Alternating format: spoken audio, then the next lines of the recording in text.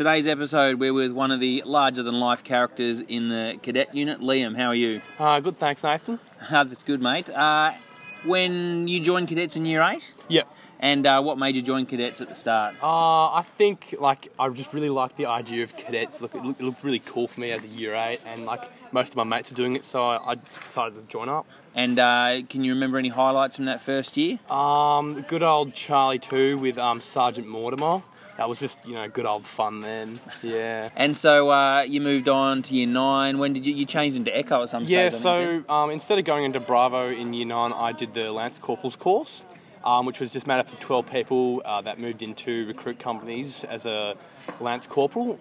So I was chosen to go to Echo Company, and I was in there for around 3 camps of the year, but by AFX I decided to leave Echo and move into Bravo Company. And what was the reason for the move into Bravo? I wanted to move into Bravo just to get a new sort of experience, learn some more skills to, further my cadet career.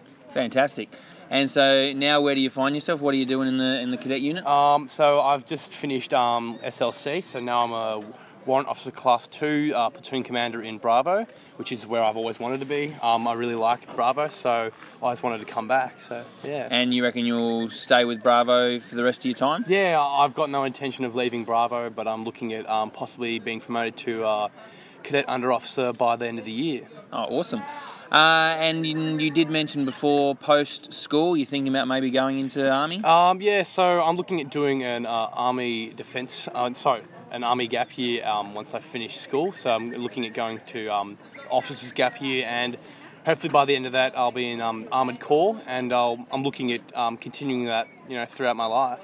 And you reckon there's a lot of skills you will have gained from cadets that'll help you with that? Yeah, sure. Plenty of leadership skills. That's sort of why I'm going for the officer position. I find that that'll be really useful in cadets, and also seeing as I did BCAT, I'll have that sort of step up from all the recruits that come into the defence force.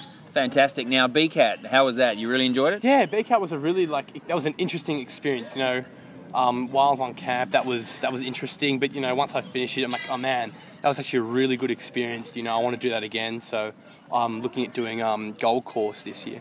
Awesome. Yeah. Well, you'll be good in that. You're lively, and everybody seems to enjoy your enthusiasm around the place. Thanks for your time today, Liam. All right, thanks, sir.